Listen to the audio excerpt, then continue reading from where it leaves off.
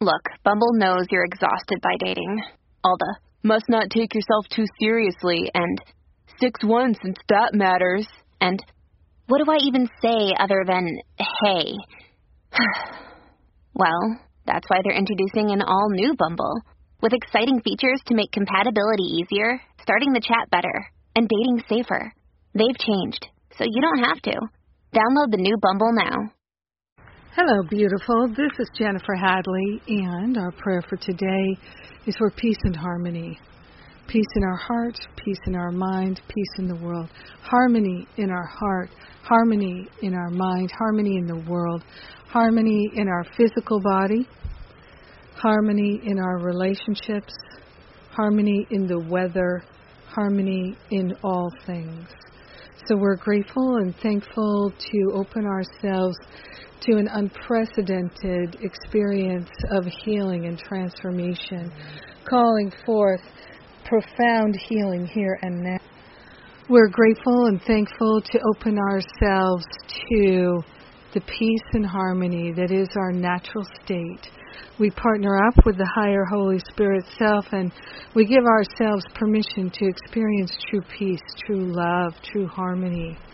We're grateful and thankful to consciously offload any and all attachments to non-harmonious thoughts and beliefs. We are grateful. We are thankful. I'm so grateful and so thankful that we can choose love and transformation as our way, as our pathway. We are grateful and thankful to heal what we are destined to heal and to do it now without delay. We are grateful and thankful to cultivate the mind and the heart and the life that is bringing peace and harmony to the world. We are grateful and thankful that we are not alone, that we're going together. We are grateful and thankful that all of life, the company of heaven, the angels and the ascended masters walk with us and talk with us so that our life is a healing and transformative life.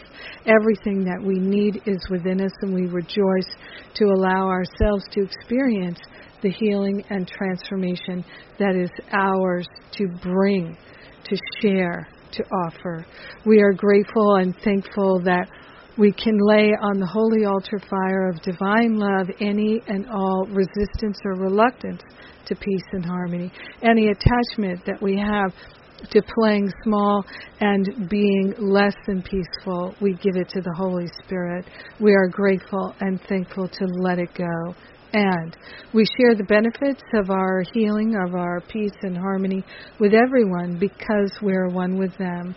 So grateful and so thankful to claim our healing, to share our healing, and to simply allow it to be. We let it be. We know it's done, and so it is. Amen. Amen. Amen. Amen. Yes.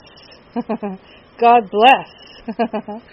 I'm so grateful that we can pray for all those who are affected by the storms, the fires, the earthquakes, the terrorist attacks, whatever is going on in the world that's a demonstration of inner conflict. Our prayers are powerful and transformative. They are healing, and I am grateful that we can share them. I have to say that I know for a fact that self-forgiveness is the number one task on all of our plates. And so we can do it all day, every day.